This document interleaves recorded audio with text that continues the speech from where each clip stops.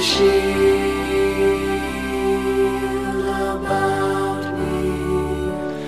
You're my glory.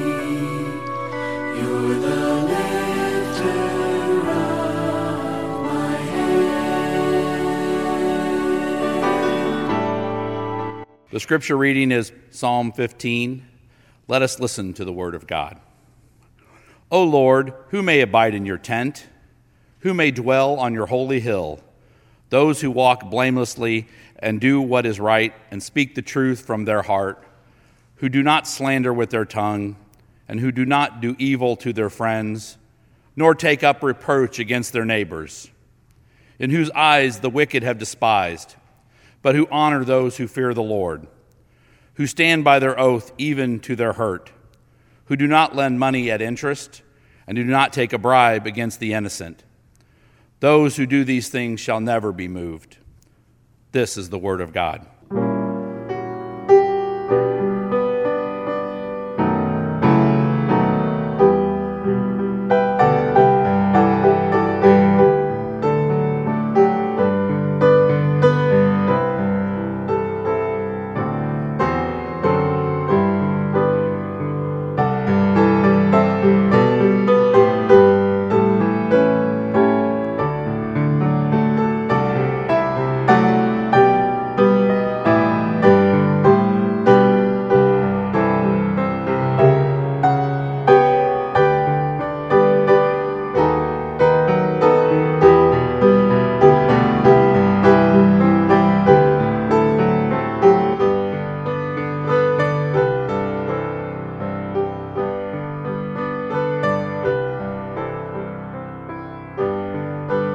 By morning I wake up to find the power and comfort of God's hand in mine.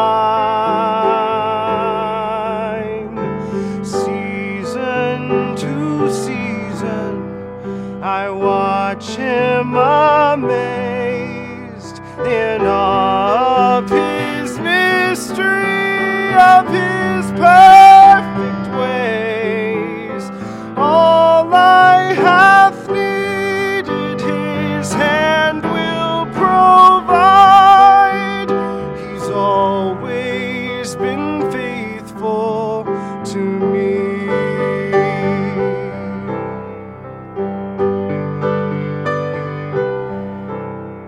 And I can't remember a trial or pain He did not recycle to bring me my gain. And I can't remember one single regret in serving God only and trusting His hand. All I have needed His hand will provide. He's always been faithful to me.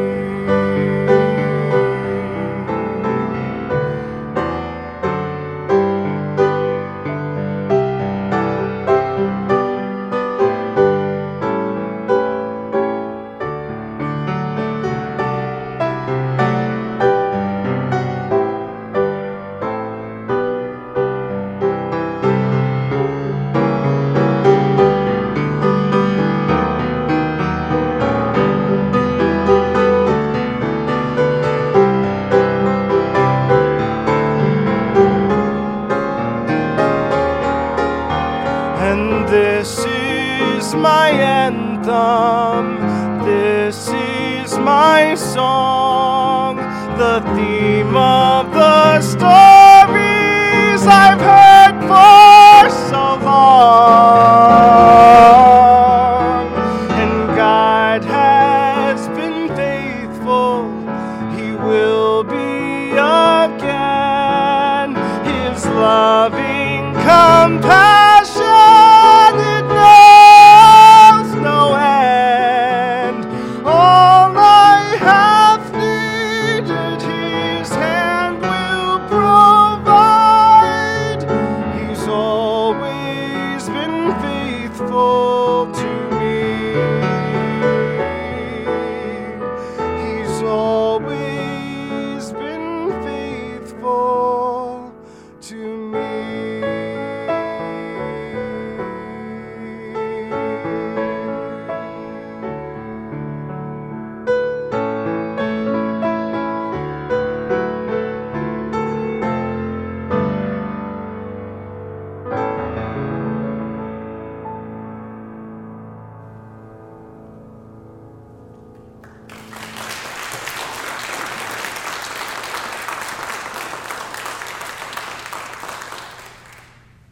gospel lesson comes to us from Luke chapter 10, verses 38 through 42.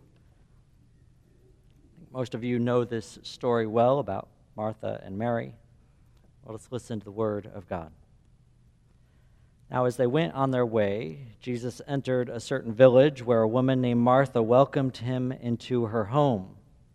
She had a sister named Mary who sat at the Lord's feet and listened to what he was saying. But Martha was distracted by her many tasks, so she came to him and asked, "Lord, do you not care that my sister has left me to do all the work by myself? Tell her then to help me." The Lord answered her, "Martha, Martha, you are worried and distracted by many things. There is need of only one thing. Mary has chosen the better part, which will not be taken away from her." This is the word of the Lord. So today we get to talk about siblings. As you heard, I was the youngest of two until we became the Brady Bunch family. And when I was 3, I became the middle of 5. I like being the youngest a lot better than the middle. New York Times editor Erica Good says, sibling relationships, they outlast marriages, survive the death of parents, resurface after quarrels that would sink any friendship. They flourish in 1,000 incarnations of closeness and distance, warmth, loyalty, and distrust. Charles Schultz now said, "Big sisters are the crabgrass in the lawn of life." Siblings, you either love them or hate them or a little bit of both, right?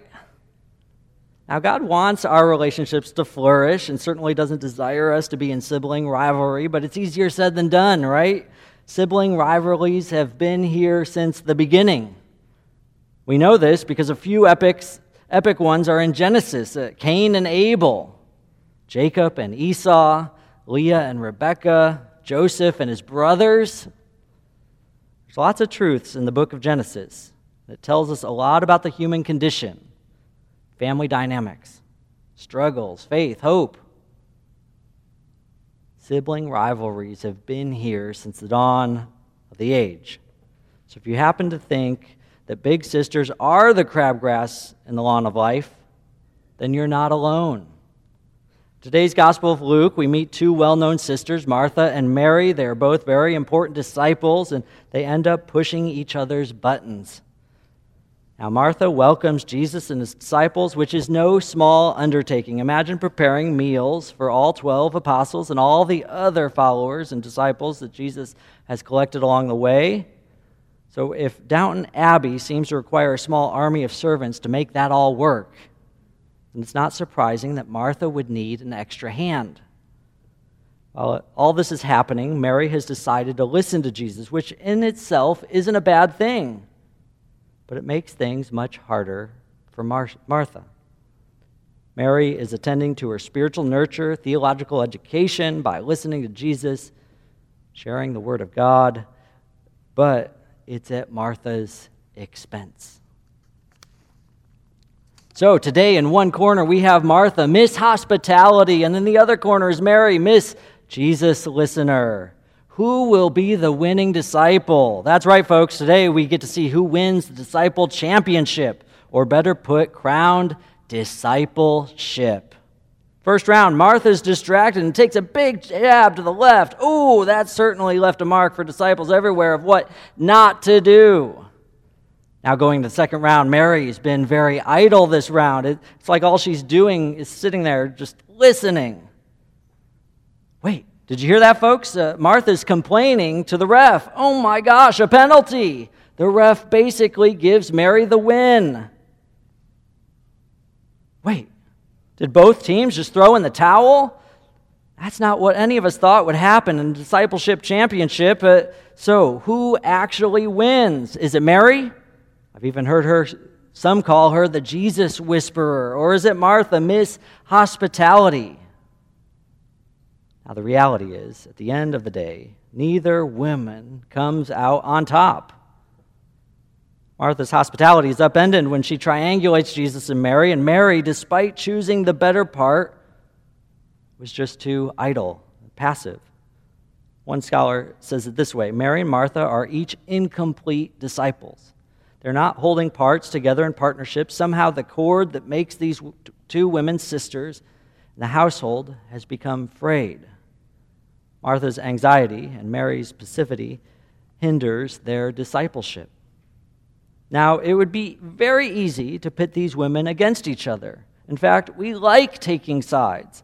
And that's certainly the binary thinking that our society encourages. Americans are taught to approach virtually every social conflict in either or black and white terms, in almost every aspect of life: politics, health, sports, whatever it is.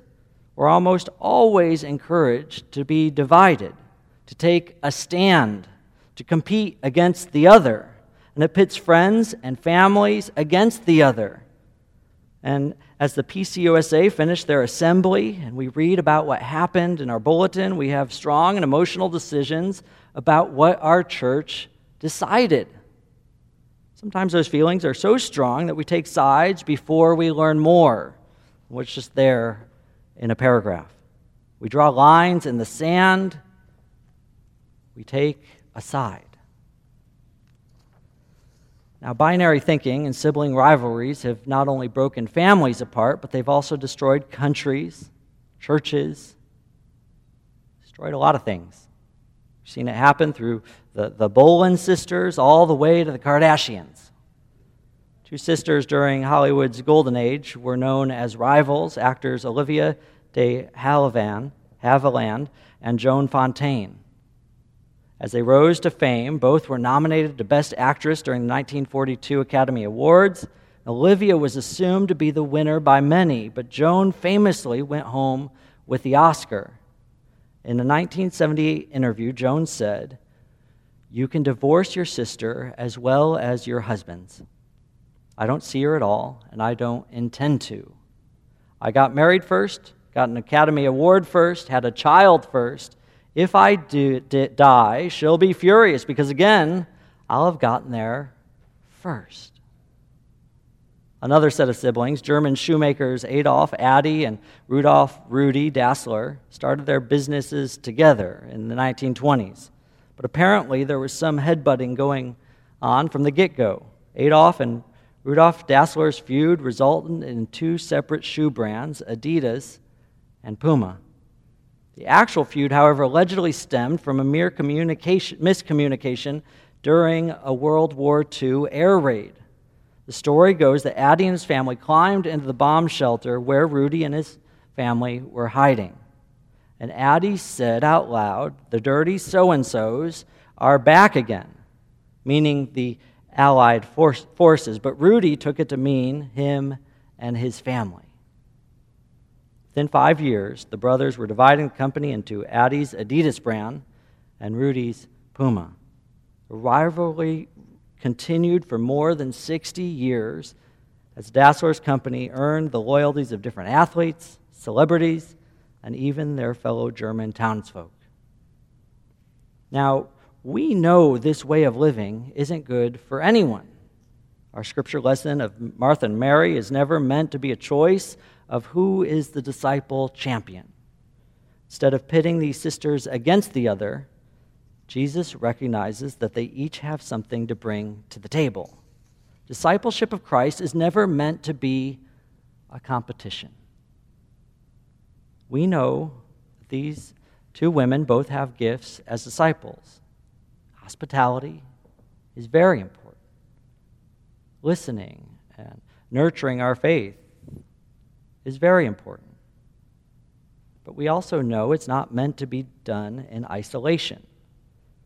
It's meant to be done together, nurtured in Christian community. One scholar says, just as Martha and Mary need each other, so the church needs diverse, independent members.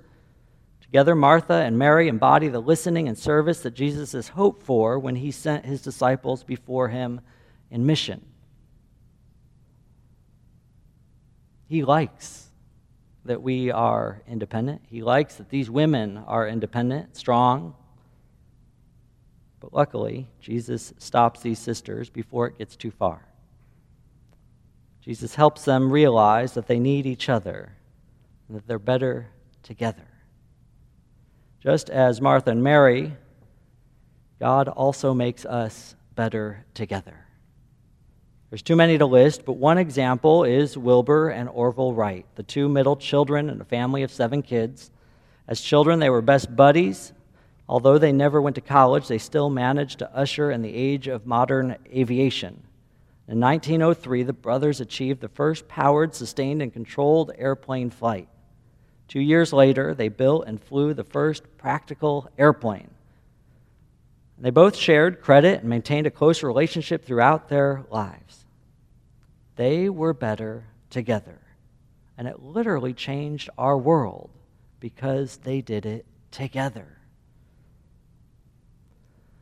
Maya Angelou says, "I don't believe an accident of birth makes people sisters or brothers. It makes them siblings, gives them mutuality of parentage. Sisterhood and brotherhood is a condition people have to work at." If we take it one step further, since we're part of a church family, the sisterhood and brotherhood is a condition that as a church we have to work at. It's not an easy task. The odds are stacked against us. It's part of our human condition from the beginning. Especially when our world is trying to push us to compete, to take sides, to think one is better than the other. But I want you to look around. Look at each other. And while we're all different, we're siblings in Christ. And as diverse as God makes us, we're so much better together than apart. I hope that you take time this week to focus on this aspect of discipleship. Discipleship includes building each other up. How do you encourage one another? Pray for each other. Share mercy instead of hostility. Repair and love. It's easy to look at someone, siblings, brothers and sisters in Christ, even our neighbor, and see how different they are. But we are all God's children. True discipleship is meant to be nurtured in community. True discipleship means we do this together. So find ways to do just that. To be better together. In the name of the Son, the Holy Spirit, our God the Father. Amen. If you found this podcast inspirational and would like to support the First Love Ministry programs at First Presbyterian Church, please send any contributions to First Presbyterian Church at 870 West College, Jacksonville, Illinois. Our zip code is 62650. Our phone is 217-245-4189.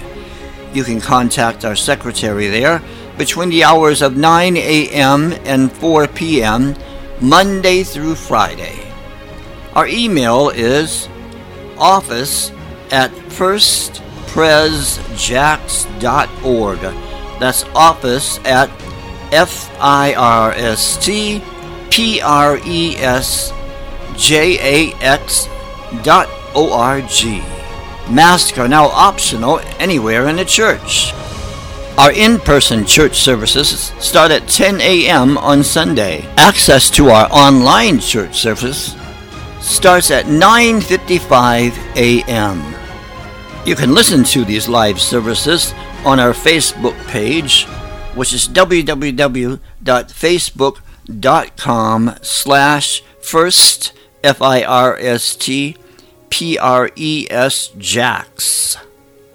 You can join our Facebook group called First Presbyterians with a Purpose. We have a choir that meets from 7 to 8 p.m. every Thursday night, and we welcome all who are willing to sing. We look forward to hearing from you. either by email, mail, or phone. God bless, and may you have a peaceful and safe year.